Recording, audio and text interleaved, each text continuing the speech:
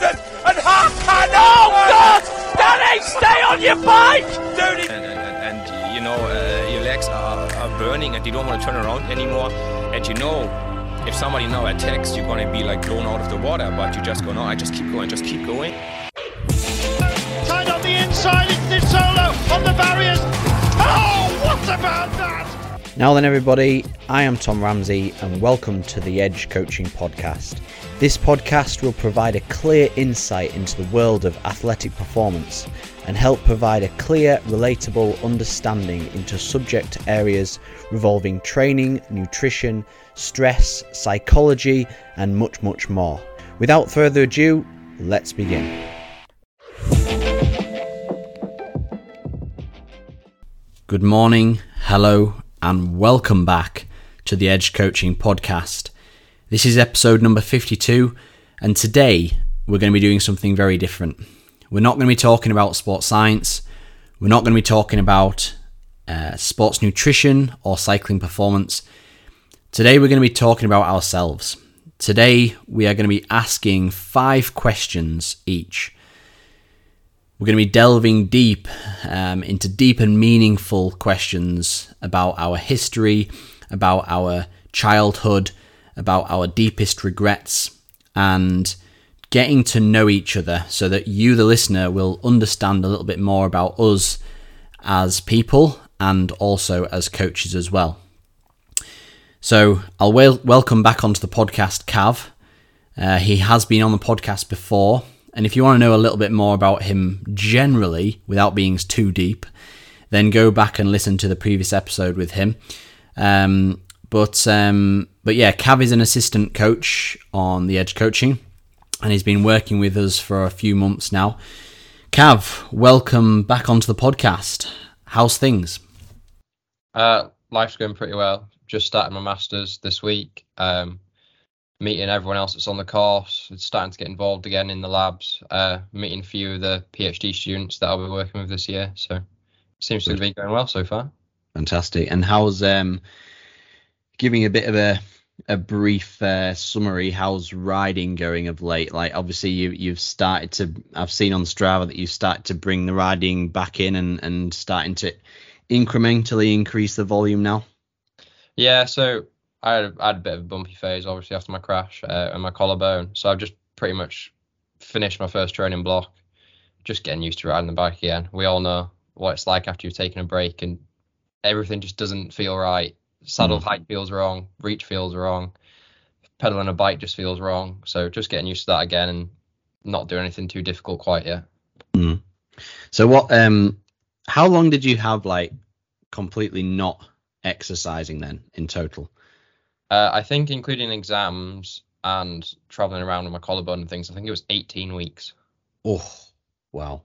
You see, I've had 1 or 2 weeks off now and again, but to be quite honest, like one thing that I am very grateful for is consistency for me. Like I've never touched wood.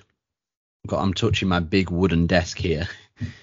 I've not had like any long period of time out off the bike or generally off exercise for ever. Like, I mean, even if I decide at the end of the cycling season that I'm going to have a bit of time off the bike, like that's always been my chance to bring in the running or bring in lots of gym work or whatever it might be. And I mean, I have no idea what 18 weeks would do to me if I just especially because you were, if we think about your lifestyle as well, it was exams. So lots of studying, lots of sat down doing next to jack all. And then it was recovering from an injury. So it's not like you were walking 20,000 steps a day, keeping generally active anyway. You were fairly sedentary for a lot of that period of time. Yeah. And, one of the biggest changes I noticed wasn't actually like anything necessarily physical. It was just like natural mood.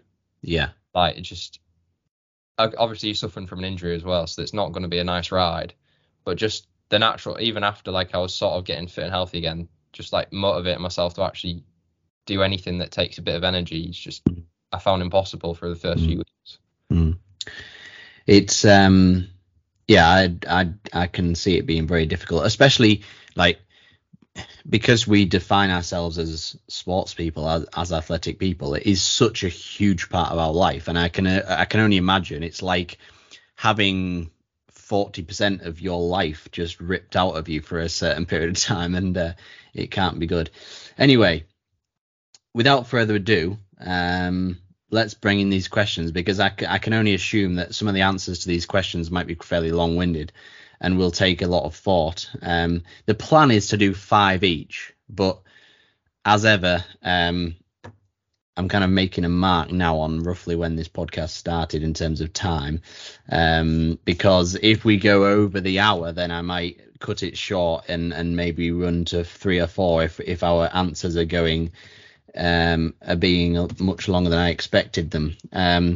Now, I've wrote down 5 questions in front of me, so I know roughly what we might be asking each other, but just for the listeners to understand, neither me or Cav know absolutely anything about what we're about to be asked. We decided about this, that we were going to do this podcast only a few days ago, so we've had a few days to kind of decide what the questions are going to be, but we have absolutely no idea what the other person has asked. So I'll kick things off. Please bear with us on the podcast, because there will be a lot of thought going into the answers, I'm sure, and we'll try and keep the pauses as minimal as we possibly can. But I will run this podcast all the way through, keep it raw with no editing whatsoever. First question I'm going to ask you, Cav, is what is the point in the endless pursuit of fitness / cycling performance?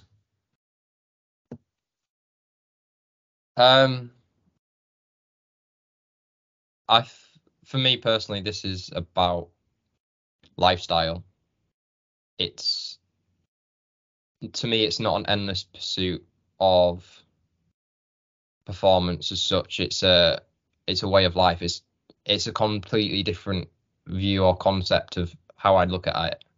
So for me, this pursuit of performance it gives me an opportunity to see the world. It gives me an opportunity to make friends. It gives me an opportunity to spend time with the people I love. It gives me an opportunity to invest massive parts of me and generate a meaning in life. For me, life's about spending time with the people I love and my friends. And this lifestyle, this pursuit of performance, gives me the biggest opportunities to engage with the people that I currently am friends with, develop me from a completely different perspective as well. It gives you discipline. It gives you, arguably, in my opinion, the basic foundations of just being a nice human being. Getting the shit kicked out of you every weekend or every other week when you're racing, I think that does something to you as a human that, I don't know, it draws out a certain respect for the people you're with. It's not only the fact that like one week you can be great, a month later you might not be so great. Like, it's the fact that it really brings out the fact that people have things that suit them and don't suit them. One week you could be absolutely smashing a climber, and the next week you could be going up some massive hill and getting your head kicked in. It's just bringing it all together. It's just about the lifestyle of, I don't know,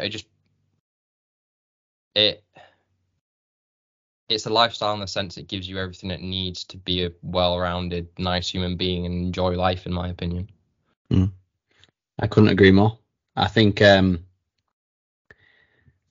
gives you, being a fairly high-performing athletic individual, gives you, in my opinion, no pun intended, the edge over general population. I think it gives you, like you say, it gives you a whole new perspective on effort, on overcoming obstacles, which I'm sure we're probably going to go over later in the podcast. But with sport performance, you will have to deal with shit. You will have to have really crap races that you have to try and overcome, and have certain methods to deal with those consequences. And you'll also have incredibly good races where you have to take a step back and reflect and be a critical thinker.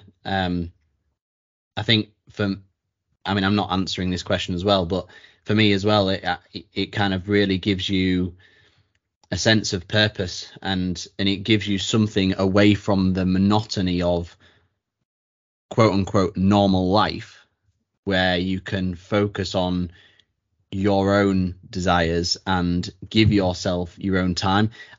When I'm training for sport performance, that is the only time where it, in my opinion, it's purely for me. Like, people have their meditation, they have their yoga retreats or their weekends away, and they say it's like time for them. Whereas training time is like the only time in my day where I know it's fully for me and me only. Good answer. As well, I'm going to add to it slightly.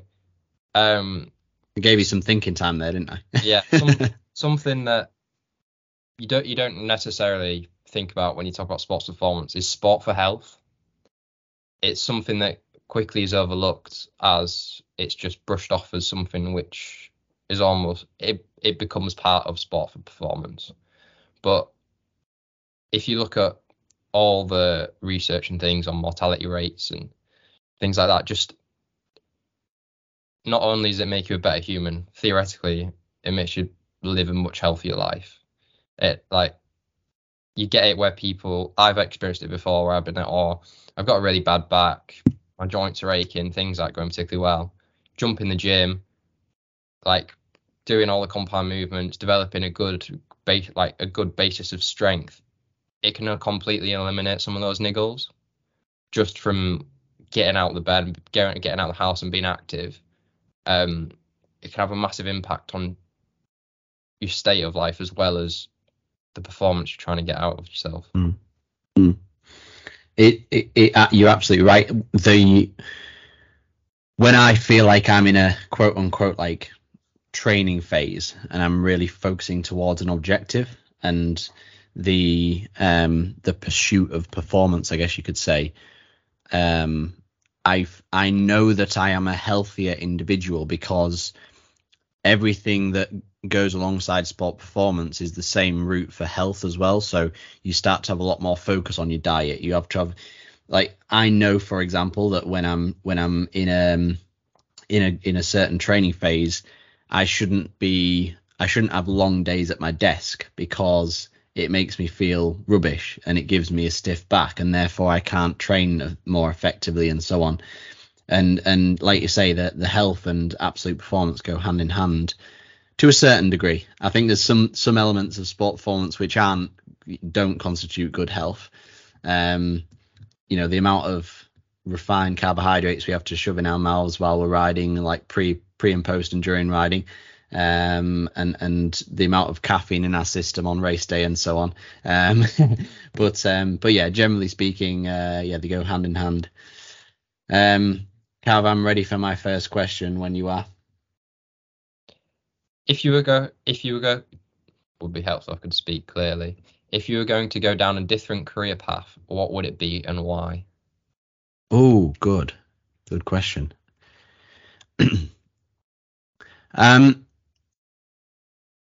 You know what? Okay, so I'm going to kind of backtrack a little bit. I became a sports performance coach because I absolutely loved making people fitter and faster, but also because I love the sport of cycling and I love making myself fitter and faster.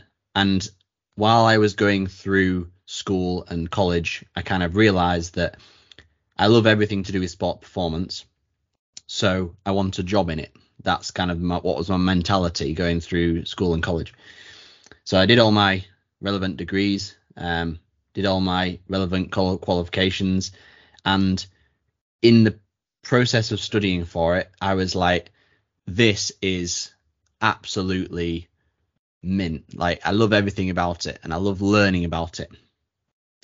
Then I got a job as a coach working for someone else, and the coaching was only probably about 20% of my day.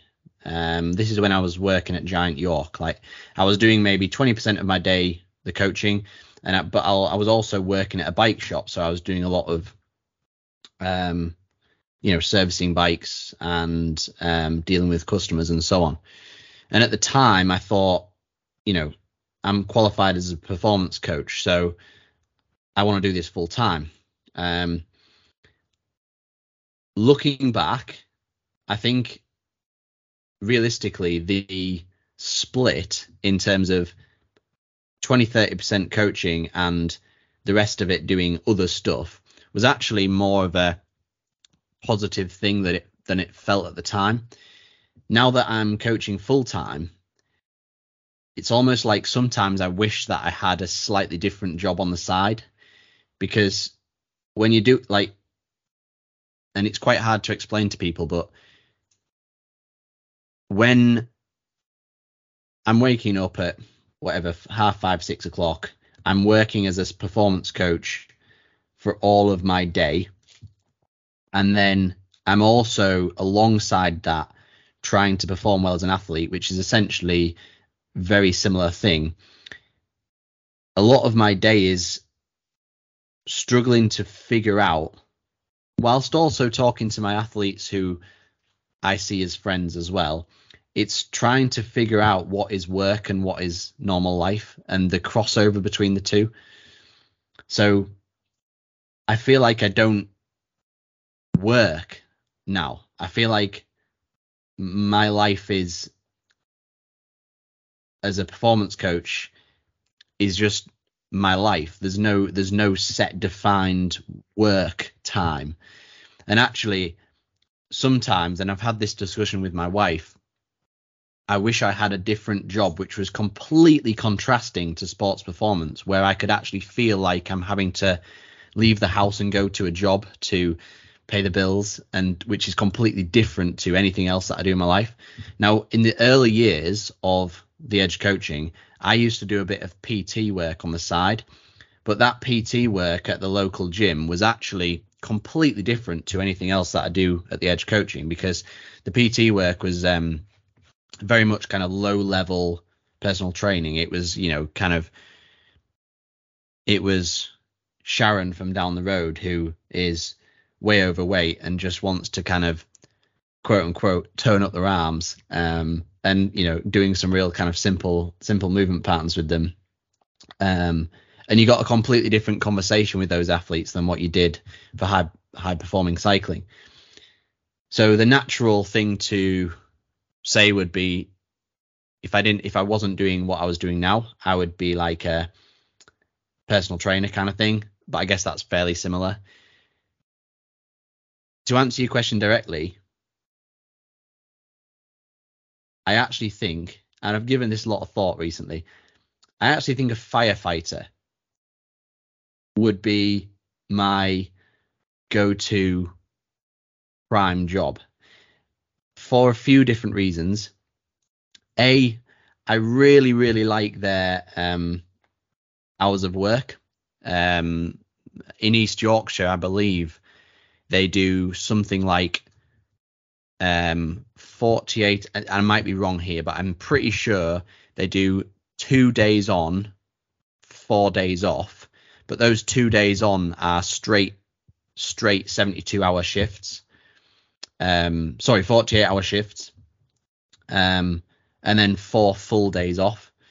And I quite like the concept of kind of working absolutely flat out with the appropriate sleep time. Obviously, you're allowed to sleep on shift, and then having 4 full days off. It might even be more than that. It might be like two days on, then like 6 days off or something like that. But I also like the concept of kind of the group cohesion, camaraderie, and and then also the concept of kind of, you know, saving lives. It's only going to be it's going to be nice, isn't it? I'm very aware that, you know, there's probably going to be some very severe cases where you go to a job and, you know, it could effectively change your life for what you witness. But I think in this day and age, there's appropriate counselling to deal with that kind of thing. So yeah, I think it would be something that not a lot of people would probably guess, and I think I would probably work for fire service, or potentially something like a paramedic as well. That kind of area. I tell you what, it wouldn't be. It wouldn't be anything corporate. It would not be anything like sat in an office all day, dealing with the stocks, you know, answering phone calls, dealing with bits of paper. That is my absolute worst nightmare. Yeah. Does that answer your question? Yeah, that's pretty understandable though. I do have some friends with quite a few economics students at uni. I always have the like internal debate of, would I ever sell my soul for a period of my life to like earn significant amounts of money that I wouldn't necessarily earn otherwise? Yeah. And I always come back to I might sell my soul, but I'd only do it for a year or two, which I fully understand is the majority of the outlooks that most people have when they enter the job. But for me, it's an enabler to be able to do other things as well. Yeah. I mean, I would always, you'll note that the jobs that I mentioned there aren't necessarily like mega high paying jobs. Like they're jobs that get paid appropriately for what they are. I don't know the salary of a firefighter. I don't know the salary of a paramedic. I would assume it's respectable, but fairly standard. And like, I mean, you know, I'm a firm believer of getting a job which you enjoy and doesn't feel like work. And I feel like as a firefighter, I wouldn't know until I get there. But you know, you would get a lot of reward from the job, not just from the income and the salary. It would be the reward that you get from helping save lives. And even if it's going to rescue a bloody cat from a tree, like I'm sure the old biddy whose cat it is like would give you a lovely great kiss and a box of chocolates, you know, and say you've made my day, thank you very much. So yeah, as you say, I definitely wouldn't sell my soul for sitting in an office all day. And I've got friends and I've got relatives. I mean, one of my cousins is a high flying academic student who works in the finance department at London, and his salary is like six figure salary, and and he won't mind me saying this, like it's the lifestyle that comes with that just does not sound anything like what I would want to do. Like he's, you know, I barely ever see him because he's working all the time. He lives in London. He's paying extortion amount of money for living costs over there, and he's getting up at God knows what time, you know, getting to work, working in office 12 hours a day, coming home, having his tea, and then going to bed, and that is his life. And he can't even find the time to develop any kind of meaningful, lasting relationships. And the money that he does earn, he can't really spend because he never gets any time off. So yeah. Question number 2 for you, Cav. What is the one thing that is most misunderstood about you? I'm glad I've not got this question. I think it's going to have to be my almost controversial opinions. I can openly say it because people know me for that at university. I not necessarily like to stoke the fire, but I'm fully aware growing up that I have not had the best communication skills, and that when I say things, often it would come out in for lack of a better phrasing, almost offensive way. I'm really passionate about people doing what they say. Almost if you're like in a job and you're with someone and they say, I'll do this and you can do this, and then it'll make both our lives easier. But then if the other person doesn't end up doing what they're saying, it makes your life more difficult in a sense. So for me, in Loughborough, there's a group of cyclists that are truly amazing, that I train with regularly. Brilliant guys. But because of the way the politics works at Loughborough, it can create it creates this tension, basically. And I've been known in the past to sort of stoke this tension. And it's not for the fact of me trying to like stir it or drive a response out of people. It's simply because I want these group of friends, these amazing cyclists that I'm around and training with and operating with all the time, to get the best opportunities they can for themselves. It's like that in a lot of things that I've taken part in or almost had a controversial opinion in. It's not the fact that I'm trying to stoke the fire or offend someone. If it comes out like that, it doesn't mean to. It's the fact that I'm passionate and I want people to deliver on what's occurring, if that sort of makes sense. Good. So like, in a job, in a group, if you commit to a role, my opinion is that, like, I understand that people might not have this perspective on life, but if you're committing to a role or something, you should invest yourself into it, and you should do the best you can at what you're doing, no matter what that is. So it almost upsets me when people don't deliver on things that they're supposed to be passionate about in that role, if that makes sense. Mm. This, and tell me if this isn't related, but from what I understand, to give an example, I guess, is if a coach was given a bunch of athletes, let's say through the British cycling coaching pathway, so specifically a BC coach, and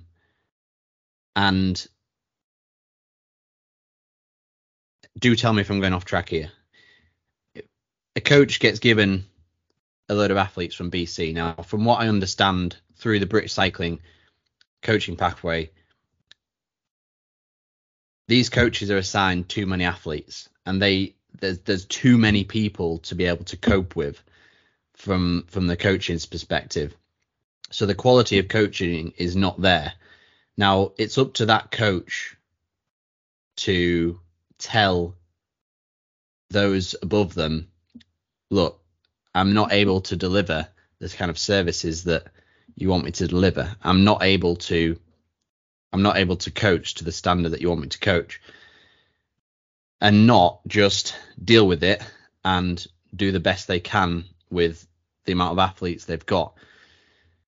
And I think that's from my perspective, that's a similar example. But I think people have a tendency just to deal with things as opposed to contesting the idea that something might be wrong and something that it needs investigating. Is that like, I mean, it sounds like whatever you're dealing with at uni there, I mean, I don't know the full extent of it, but is that similar kind of example? Yeah, I'd say so. Just to touch quickly, there are some amazing people at university, and it's not to throw like shade on anyone. There are some amazing groups out there that are looking after these riders that aren't part of the uni. So cheeky little name drop, Phil Maddox, brilliant guy, offers a completely voluntary service to a select few of riders, and his care for his riders is unbelievable. And it's something that that I take on board when I speak to him as a coach, on coach, and have these conversations behind closed doors quite a few times. It's just trying to learn how to best support and engage with the riders that are like in our circles. One thing that a lot of people sort of pass off as coaches is that there isn't necessarily this massive network, but there is all these coaches, as much as they're competing against each other for clients sometimes, they all speak to each other and they all learn from each other as best as they can. It's I mean, I'm like I say, I'm glad I didn't get that question asked for myself, because I think it's something it's a difficult question, but I think that your answer it's a trait of a good coach. To summarize it in one sentence, you're a critical thinker. You don't just pass things off as like one of those things, and you make sure that people are doing what they're meant to be doing to 100% of their capacity. So, like I say, it's a trait of a good coach. Question number 2 for me. Yeah, so this one's it's a easy response. It's something that a lot of people have considered anyway, but it doesn't make the question any easier. Biggest regret? You know what, I think this was one of the ones that I was going to. Yeah, this is one of the ones that I was going to ask you, and I changed it last minute. And I wish I kind of pre-thought of a response myself. Biggest regret. I'm going to go down a sports performance answer here, because it's something that's come to my mind. That being said, there is probably, although I can't think of them right now, there's probably things in my life that I regret which aren't sport performance related, albeit I can't think of any now. So yes, this is sports performance related. My biggest regret is not pursuing my own cycling performance enough in the early years when I had the opportunity to.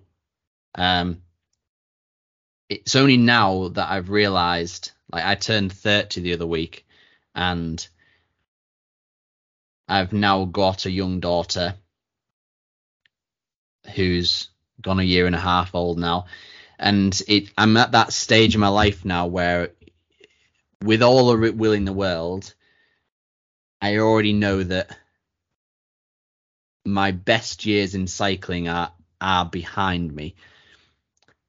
There is a lot. I mean, I don't want to sound really negative there. Like, by all means, like, if and when I really get my shit together and kind of deal with what I've got, like, I know I can work up to a similar level.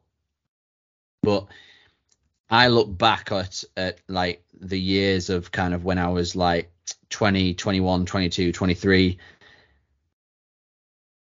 and I was doing a lot for sports performance then, but I feel like I could have done more with a little bit more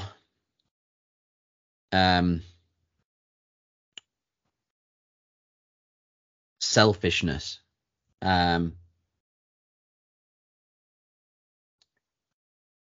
Yeah. I feel like hindsight is a fantastic thing. At the time, it felt like I was working to my maximum capacity. It felt like I was doing everything I could. When I look back at it now, and I realize what not having a lot of time actually looks like, and I look back to the years of when I was, you know, kind of, like, say, between 20 years old and 24 years old, I feel like I could have, I could have trained more.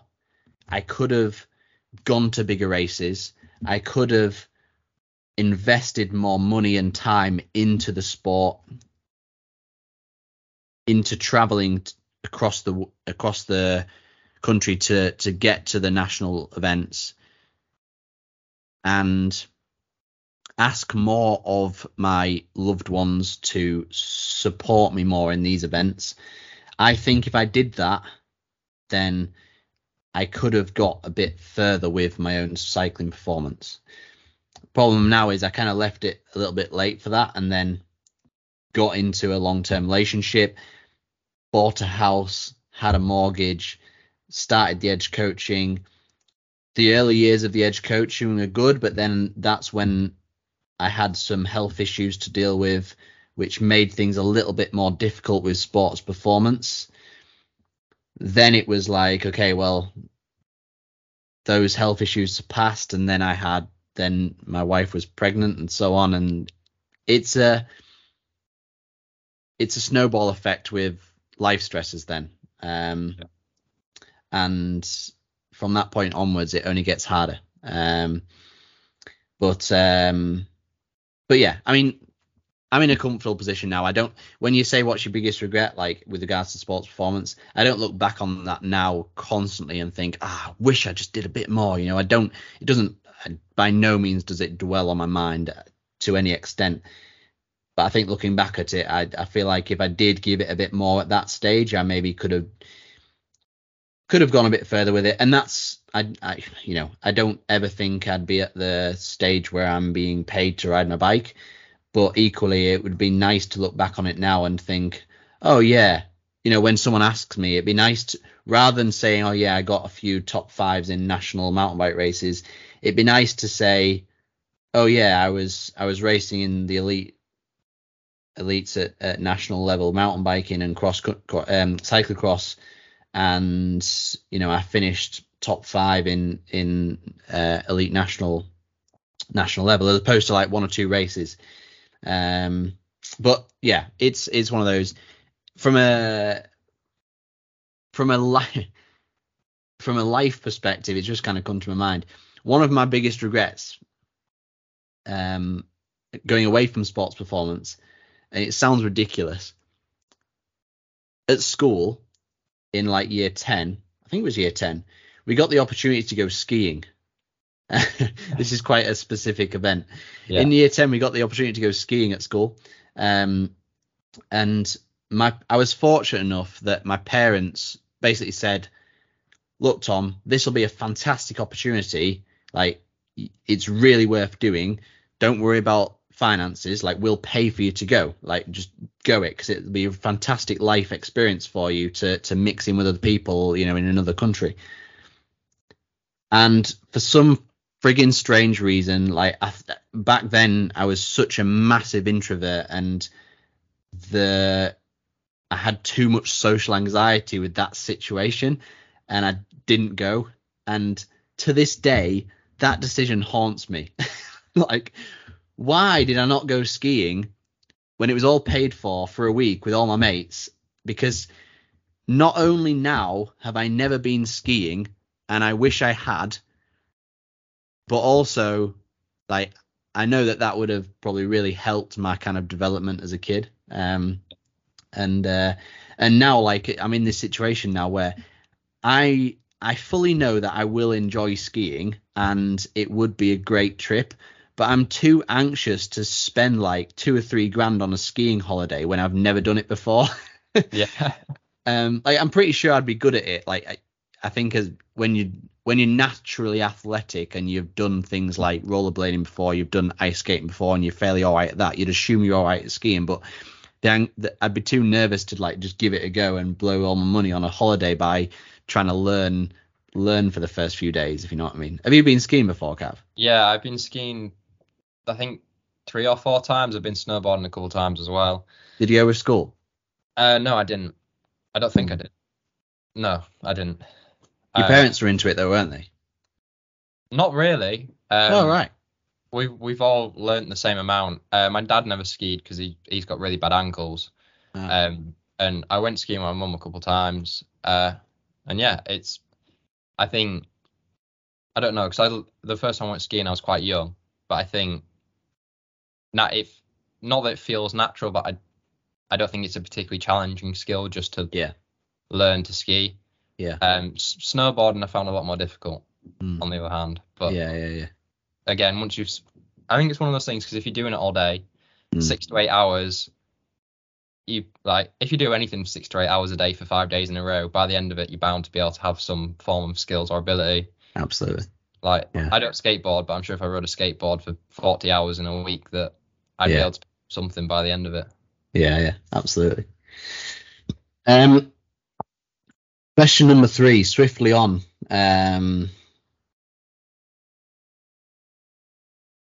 This is going to be a difficult one, I think. Get ready. So, if you could change anything about the way you were raised, what would it be?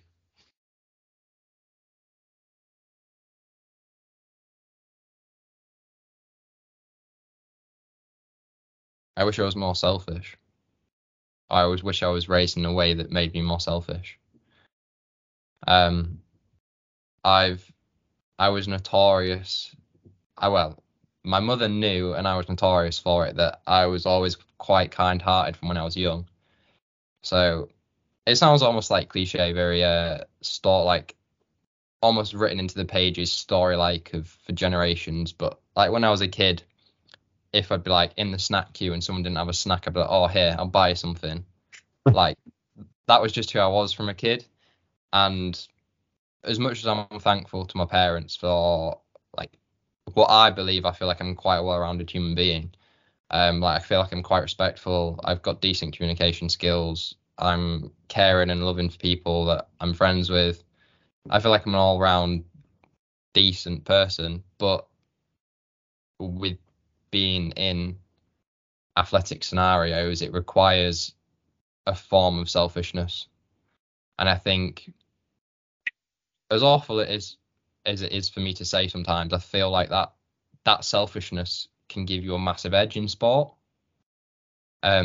It's something that some people might not like to address, but I'm friends with some people who have been at a good level of racing, like downhill or cross country or whatever it is, and they themselves have admitted that yes, to be in an individual sport at this level, you have to be selfish, and sometimes it verges on almost like cruel to other people about how selfish you have to be at times.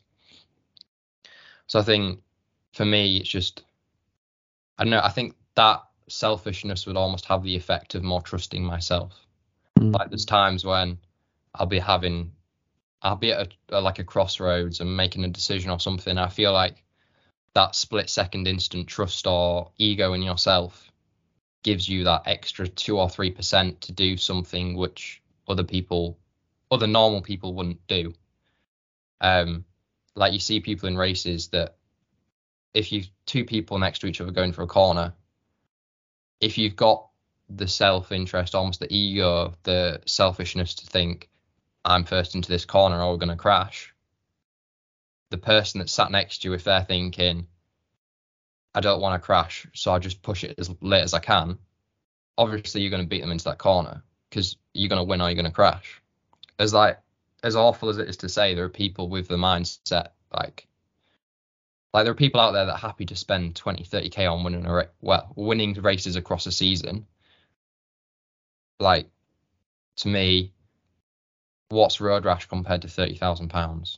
Mm-hmm.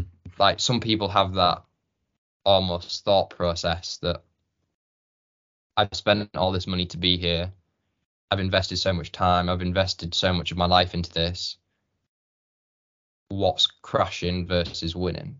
Mm. Like, would I rather finish second and be disappointed, or would I truly push the limit and not only risk your own safety, but risk everyone else you're racing with sometimes and push that extra limit?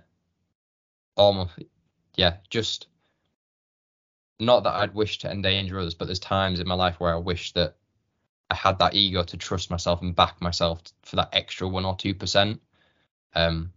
And yeah, so I think it's just selfishness, for lack of a better word, is something I wish I was almost taught to use at the correct times when I was young. Do you think that? Do you think over the years, like now you're not being raised by your parents, so to speak, like and you left to your own devices to raise yourself, and obviously you moved out a little while ago and so on. Do you think you are, with regards to like generally, but also sport performance, do you think you are becoming more selfish? Yeah, I feel like I am. I think it sounds horrible to say, like yeah, it's not a good trait, but equally you've got to be selfish in elements of sport performance, haven't you? Yes, definitely. I think it's more. It sounds really bad again, just lack of a better phrasing, but like almost like you deserve something. Like I feel like each opportunity I get, not necessarily that I deserve more than I'm getting, but I need to step forward into that role because I feel I deserve it. Like I'm stepping into the roles and the opportunities I'm getting with confidence because I feel like I've invested my time and I'm going to be good at it. Or like if the role was too big, I definitely think there'd still be some lack of confidence there. But I feel like the roles and opportunities I'm getting now are things that I'm deserving of and I can step into with passion and with confidence. Being selfish is, for me, it's just about prioritizing your own health, your own performance, your own mental health and well-being. You kind of, and when you are thinking about yourself and prioritizing yourself, you're better able to kind of make those feelings and process your own emotions and feelings as they come and make the decisions for yourself, as opposed to constantly thinking, oh yeah, but what's this person feeling, what's this person doing? Yeah. And like, it doesn't take a rocket scientist to understand that would help you as an individual in terms of your own development as a person, but also from a sport performance perspective. Yeah, interesting one. I think my girlfriend always, what was girlfriend, my wife. I've still yet to call her, like I still call my girlfriend now and again. It's been like about 5 years now. Like she's like, one of her probably most common insults to me is saying that I am selfish. I'm a selfish person. And to be quite honest, I see it. I see it sometimes. Like I don't find it difficult to prioritize myself over others. Now, that gives me a lot of anxiety saying that on a podcast when I'm supposed to be a coach. But the difference is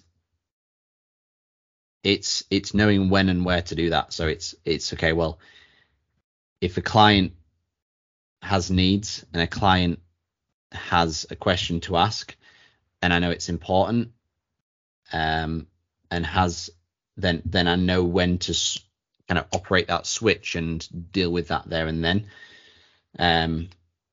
Or for example, I can think of an example off the top of my head, like if I'm at a race and it's a very important race and I'm warming up and a client comes over and asks me a few questions, to be a selfish arsehole, I'd be like, no, straight and narrow, sorry, like I'm warming up, I don't want to talk to you right now and get ready for the race, you know. I'm not like that. I would quite easily, you know, just have that switch and talk to the individual. And I'm in a position, thankfully, that I'm relaxed enough at races where the warm up isn't important enough so that I would have to be like that whatsoever. And if anything, chatting to the athlete gives me that kind of relaxed mindset where I'm a little bit less anxious for the race, whatever it might be. That's just one example off the top of my head. But then equally, yeah, I know that there's times when actually I can just switch that off. So if I'm going into the gym, for example, and I know that is the only hour in the whole day that I'll have for myself, I know now that I put my phone on do not disturb mode and I don't reply to any messages, because nothing is going to be quite important enough to need a reply within an hour, and that time is my own time. That's just a couple of examples I can give. But yeah, good one. I don't think anyone would give the answer of I wish I was more selfish, but that makes a lot of sense in that scenario for sure. Question number 3 for me. Ooh. So happiness is different to a lot of people, and defining happiness can be quite difficult. But what is happiness to you?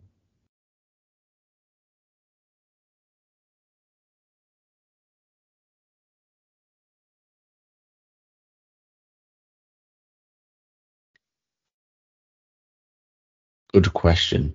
Wow. There's like different levels, I think, to this answer, because there's like situational happiness. So there's certain situations in my life where I've been so content and happy, just like. But then there's also going away from a specific situation. There's the question of, are you happy? My wife asked me that recently. She said, are you happy?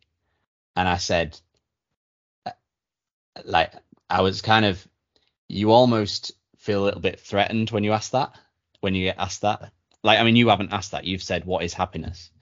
But when my wife asked me, are you happy? Like, I felt really defensive, and I was like, yeah, why wouldn't I be, you know? Yeah. But when you think about it critically, what is happiness? Happiness to me is this is going to be quite a long-winded answer, I guess, and there's been a few different terms like thrown in the gut.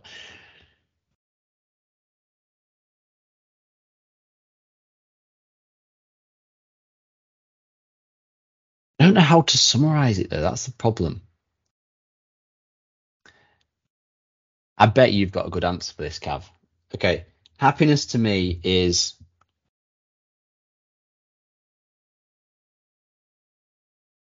the feeling of being, the feeling of having enough, the feeling of being content with what you have and not wanting to strive, not wanting to constantly be wanting more. Now, I think it's good to have targets and goals to aim for sure. And without those, you can easily lack purpose and motivation to work harder or to train harder, whatever it might be in whatever context. But happiness to me is to be I'm trying to not use the word happy. to the feeling of having enough. Now, I think too many people are constantly wanting more, whether that be more money, whether that be a better car, whether that be a better house. But I think if you've got your basics covered, you know, you've got food, you've got shelter, you've got a job which you enjoy, you've got support and family around you that love and care for you, then it's about finding the enjoyment out of those little things in life, I guess. Now, happiness to me, like what gives me specific happiness, like being more specific, is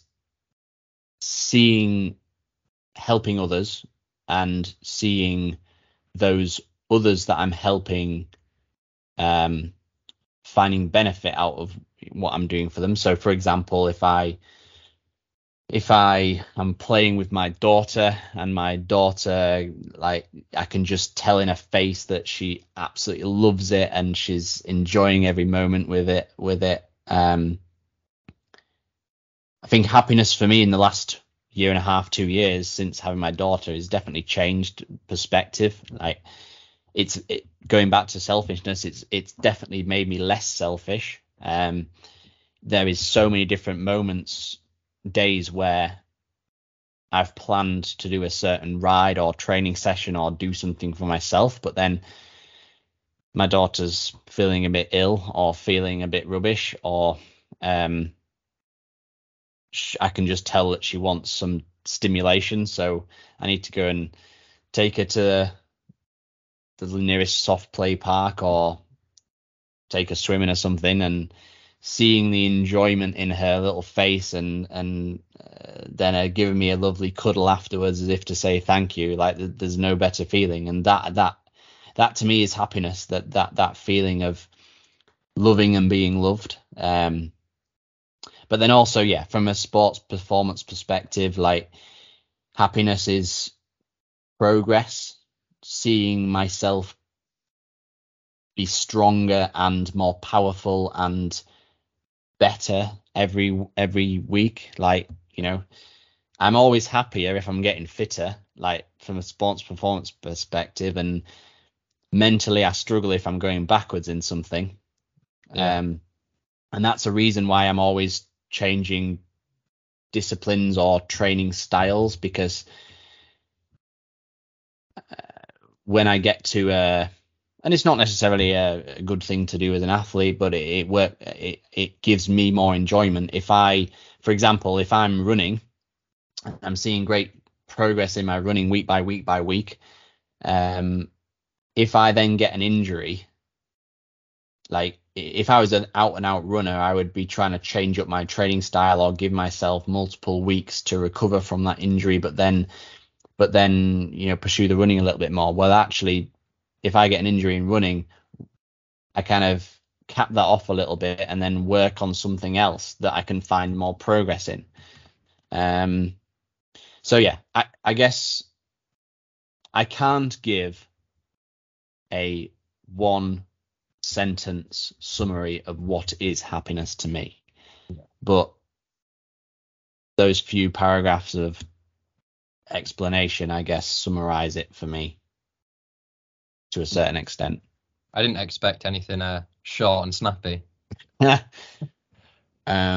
tell you what, as your next question, Cav, I'm going to scrap what I was going to ask you, and I'm just going to direct the same question to you.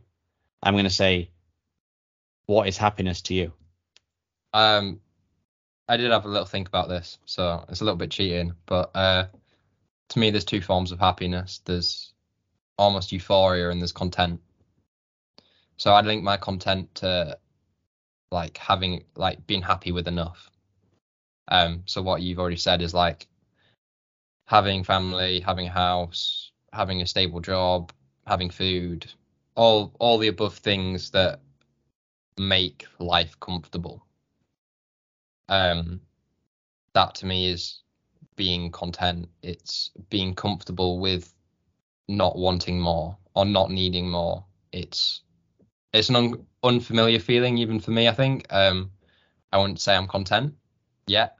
There are definitely times that I look around and I'm like, oh, if I had a slightly bigger car, maybe I could fit another bike in it or things like that, which is quite short-sighted, I think, because at times there's like with bikes and cars, there's always a way to fit another bike in. Being realistic, if you really want, take both wheels off, undo the stem and the steerer, and fit another 2 or 3 in the car. But yeah, there are definitely times where I wish I had more. So I wouldn't say I'm content yet. And for me, I'd link euphoria to your individual events. For me, that's, I won't even say it's winning races, which might be quite a surprise to some people. I'd just say it's friends, family, and racing and nature. To me, that sums up when I feel the most almost stimulation. Friends for me is a massive part of my life. It's what I want to focus my life around. Nature, it's just beautiful. It's I don't have to necessarily summarize it in my opinion, because everyone feels it at some point. when they're by a forest or by the beach, I think everyone can almost understand the feeling that I'm talking about. And then racing, it's like what Tom's already described on one of his stories after Vive la Crosse, just the caffeine, the environment, just everything flowing. It's just a magnificent feeling. And again, coming back to family, to be loved and to love is something I think which is a blessing to many people. It's quite an amazing environment to be part of. And I think if that kind of summarizes happiness, that is what happiness is to me. It's content and euphoria, and these are two separate things. I think it going back to that feeling of euphoria, I can't, like, I can think of certain situations where I would hand on heart say I am at my happiest moments in life. Like, it's very, it can be hugely situational. Like you say, I can't say that if I've had a full day in the office, like doing office work, just not seeing any daylight, not training that day, I can't say that sat at my desk with this light glowing in my eyes at 2 p.m. that afternoon, if someone said, "Are you happy?" like in that situation, probably not. I would say right now, no. But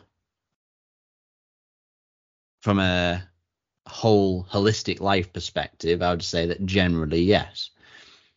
But then, like you say, you put me in a completely different scenario. Like, there's one scenario that I can think of which stands out like a sore thumb, in a positive way, in the last couple of years. And I remember after Millie, my daughter, was born, I did the local Ennerdale crit series, which I've talked about before on the podcast a few times.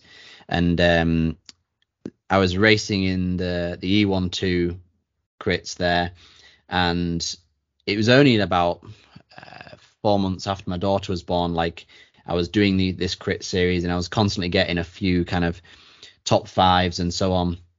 And then the first one that I won, like, I mean, anyone who's listening to the podcast will know when you win a race, especially in like I think it wins, especially in like a spectacular all-out sprint finish, the feeling of the euphoria when you cross that finish line. And I put my hand in the air, and I I vividly remember looking across, finished the race, buzzing, absolutely head spinning, smiling from ear to ear, did that kind of lap, chatting to the lads. And I remember vividly coming across, my wife and my daughter were watching me that day, and I looked across and I saw their faces, and I saw that Becky, my wife, was like holding Millie, and Millie was looking straight at me with a smile on her face, and they were both clapping. Obviously my daughter was only like 4 months old, she wasn't like clapping, but there was that feeling of like, yes, my first win as a dad, and it just felt mint. And I was like, I didn't sleep. It was an evening race. I didn't sleep for ages that night because I was just so buzzing that night. Like, that to me is like the pinnacle of happiness. I felt not only that feeling of euphoria, but I felt so content with everything that was going on, like, in that moment. And yeah, I guess that's what defines happiness for me. And like you say, you touched on a really good concept there of like that difference between being content and then being like in this state of euphoria. I think these states of euphoria, they come, the situation dependent, aren't they? I also like the way that you touched there on, like, you know, I'm at my happiest when I'm in the woods or I'm at the seaside, and like I've got the sand between my toes and I'm not thinking about anything else other than being present and enjoying what's in front of me. And And like I say, they're my happiest scenarios when I'm just like in nature, I guess. Yeah. Okay, Cav. So what we'll do is we'll just do maybe 4 questions each because I'm very mindful of time. Next question for me. So a bit more positive than some of the ones we've had so far. Where would you like to be in 10 years' time? 10 years is a long time. 10 years, I'll be 40. Crikey Moses.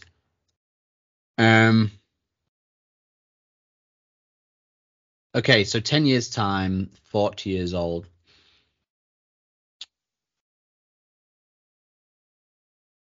Okay, one thing, and I've talked about this with you last time we met, Cav.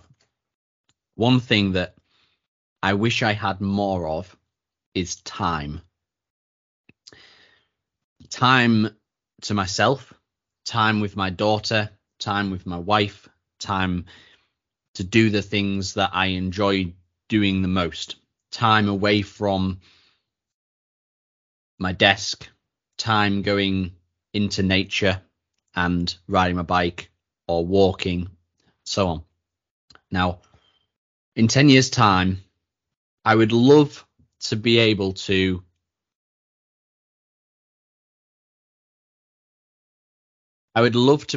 create a life where I have more of that free time. Now, what does that mean from a practical basis? That means that from a business perspective, what I don't need or want is loads of money. But like I say, I want more time. So what I would like is that when I'm 40, I've created a business where I can just sit back a little bit more and let things run itself. So on a practical level, that probably means people like you, Cav, kind of doing a lot of the one-to-one coaching for me. And I can do the things that I enjoy the most out of the job, which is still meeting clients, talking to clients on a personal level, testing clients, and doing a bit of what I already do now, but maybe, dropping my actual work hours by something like 60%. And that would give me the time that I would need to enjoy doing other things, like say being with my family and the truth is I'm a big what I call potterer. I love to just spend time doing not a lot of stuff.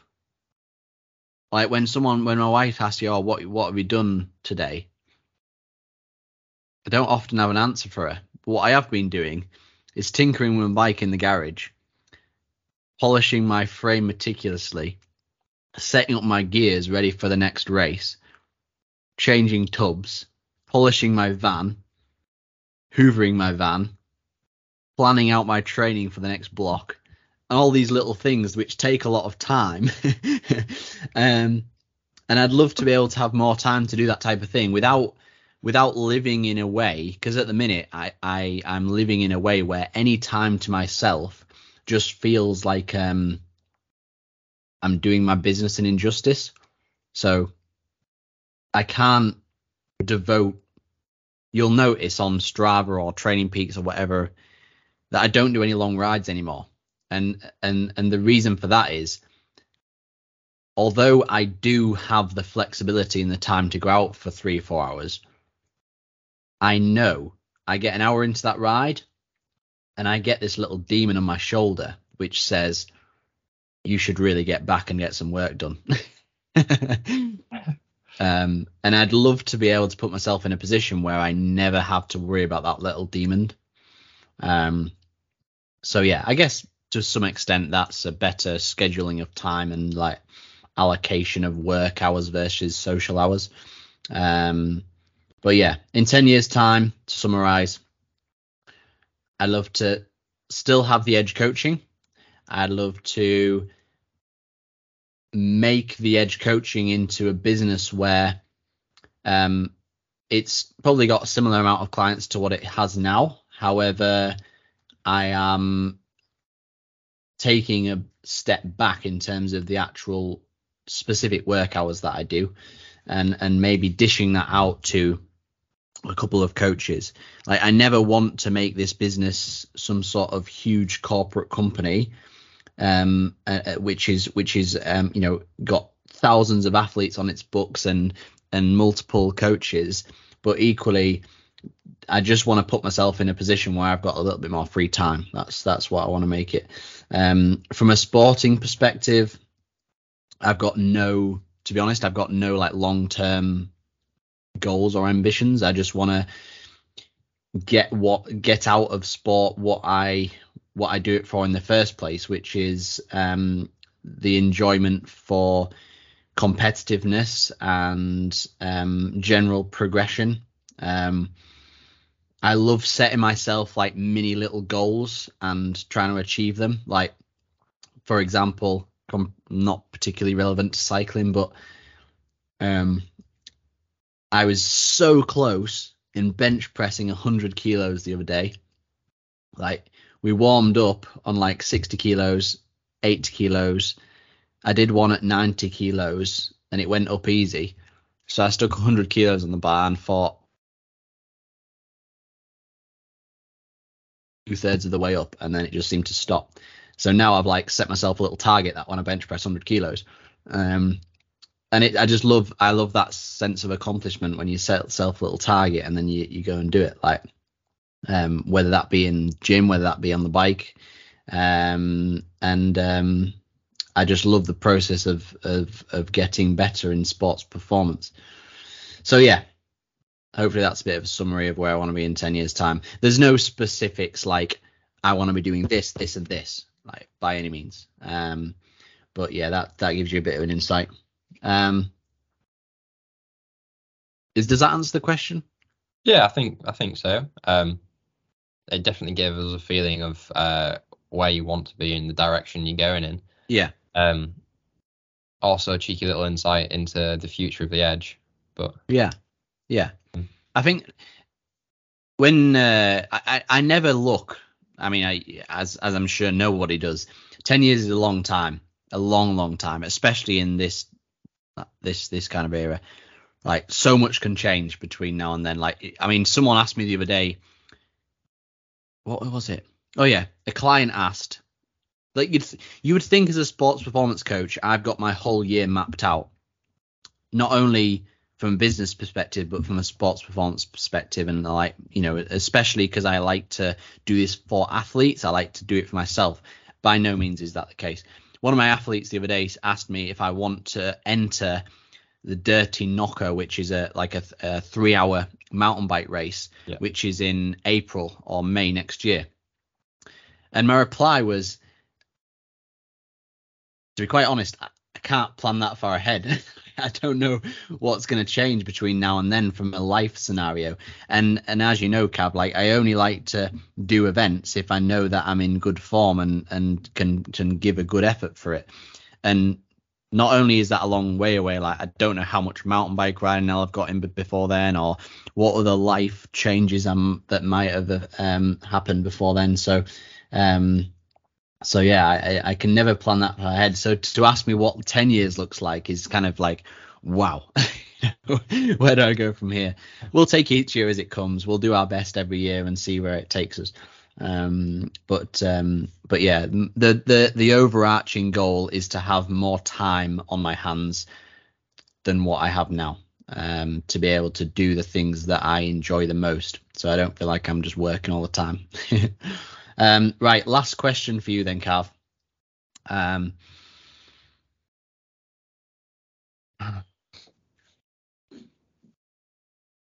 Got a couple of that I can choose from, like you say. Okay. What's been your biggest mistake so far in life, and what did you learn from it? Oh, see, two or three things instantly spring to mind, but I'm not sure I'd call them mistakes. The biggest one that sticks out for me is my brief retirement from cycling around the age of 18, 17. Mm-hmm. But depending how philosophical you want to look at it, and like how much of a philosophical perspective you want to take on it, it's not necessarily a mistake. For those that don't know, I was 17. I may have even been 16 actually. I just spent 2 weeks out in Girona with team on form. I had brilliant 2 weeks, but unfortunately, in the last 3 or 4 days, so most people were there for a week, some were there for 10 days, and some were there for 2 weeks. So at the end of the first week, it was like, okay, there's less of us, like less camaraderie, there's less morale, shall we say? And then when it got to 10 days, and the group halved again, and we were left with 3 or 4 of us for the last 4 days, I think it sort of flicked a switch inside my head mentally. I don't know. When you're out with a big group, you almost feel like you live in the lifestyle, you live in the dream of almost being professional. Yes, you're throwing money on a holiday, but you're out there with a bunch of cyclists. You're all there to train. You're all there to have fun, and it's all great and it's all happy.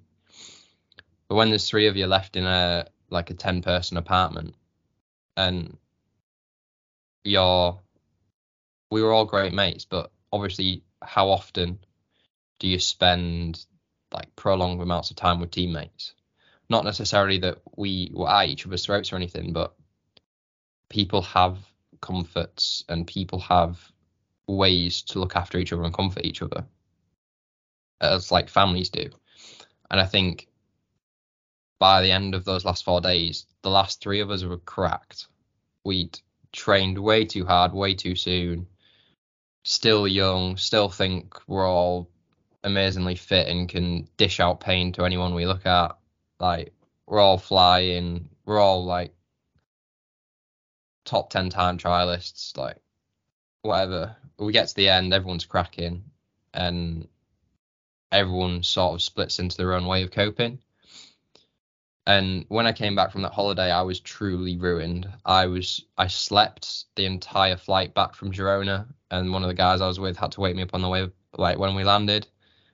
And I got home, and I was straight back into college, at which I was not doing great at the time. I'd had a couple conversations with the college about being kicked out for doing pretty badly.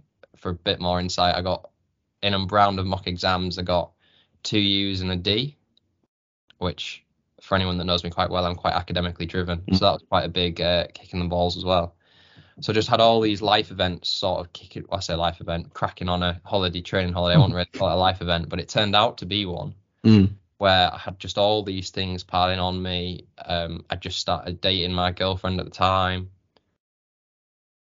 It was like I started to learn to drive, and all these things I sort of went, you know what, there are other things to life than riding a bike. Like I've kicked myself 10 bells down the street, not in a great place. I've got a girlfriend at the time. I was like, yes, this is amazing. Having the freedom of a car, I just sacked it off. And around that time is when I won National 25.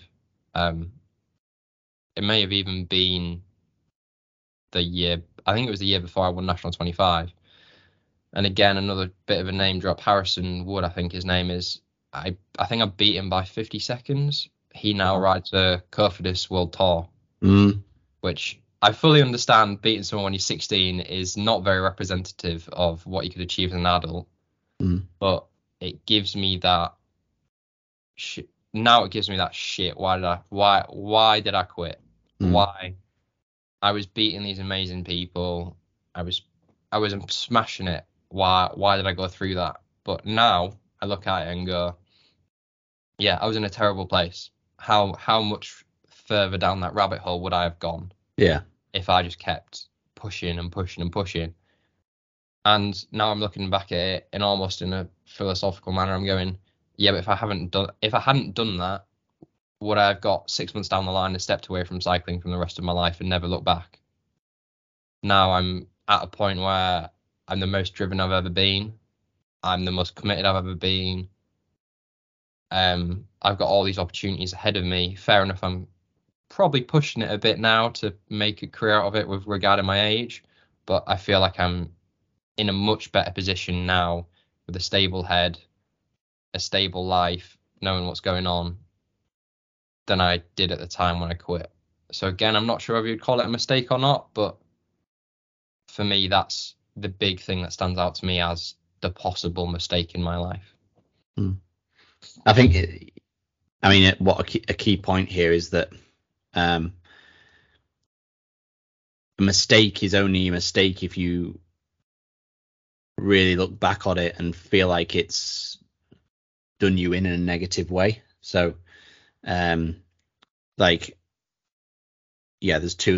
two ways of looking at that story, isn't there? I mean, the truth is, yeah, if you didn't give in at that point and you kept pushing it forward and for another year or whatever, another year of potentially not enjoying it, thinking that you're missing out on other life stuff, you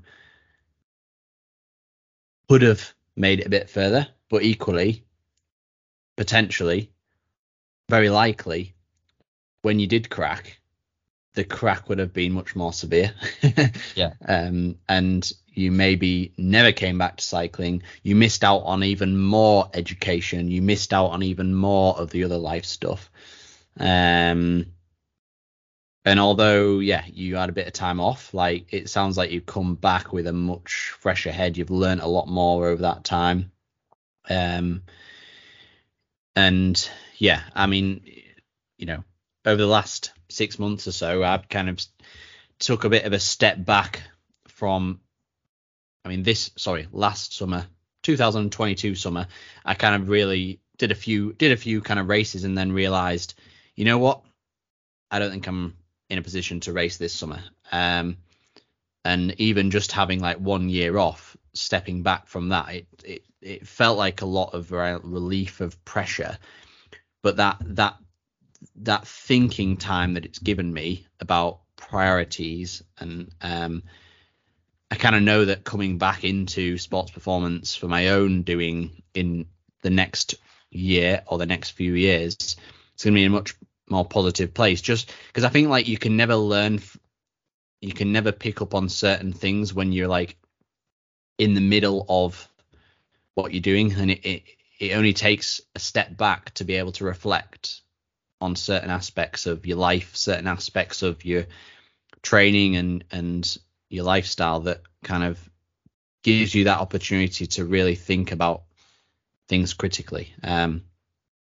But yeah, I mean, yeah, to be honest, that was news to me. I didn't know that's exactly how it all panned out way back then.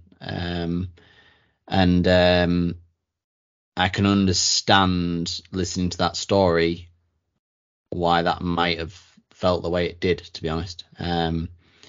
Especially, yeah, that amount of time over there, digging yourself into a hole. With that, I mean, at that age as well, like there's not a lot of experience. I think everyone will have just been going full gas, full hard every single day, won't they? Pretty much. As soon as there was a rise in the road, it was full gas, send it. Yeah. Got to prove you're the best. And then eventually everyone's crawling up the final mountain at like 12 miles an hour, just absolutely cooked, like trying to hold wheels. It's just,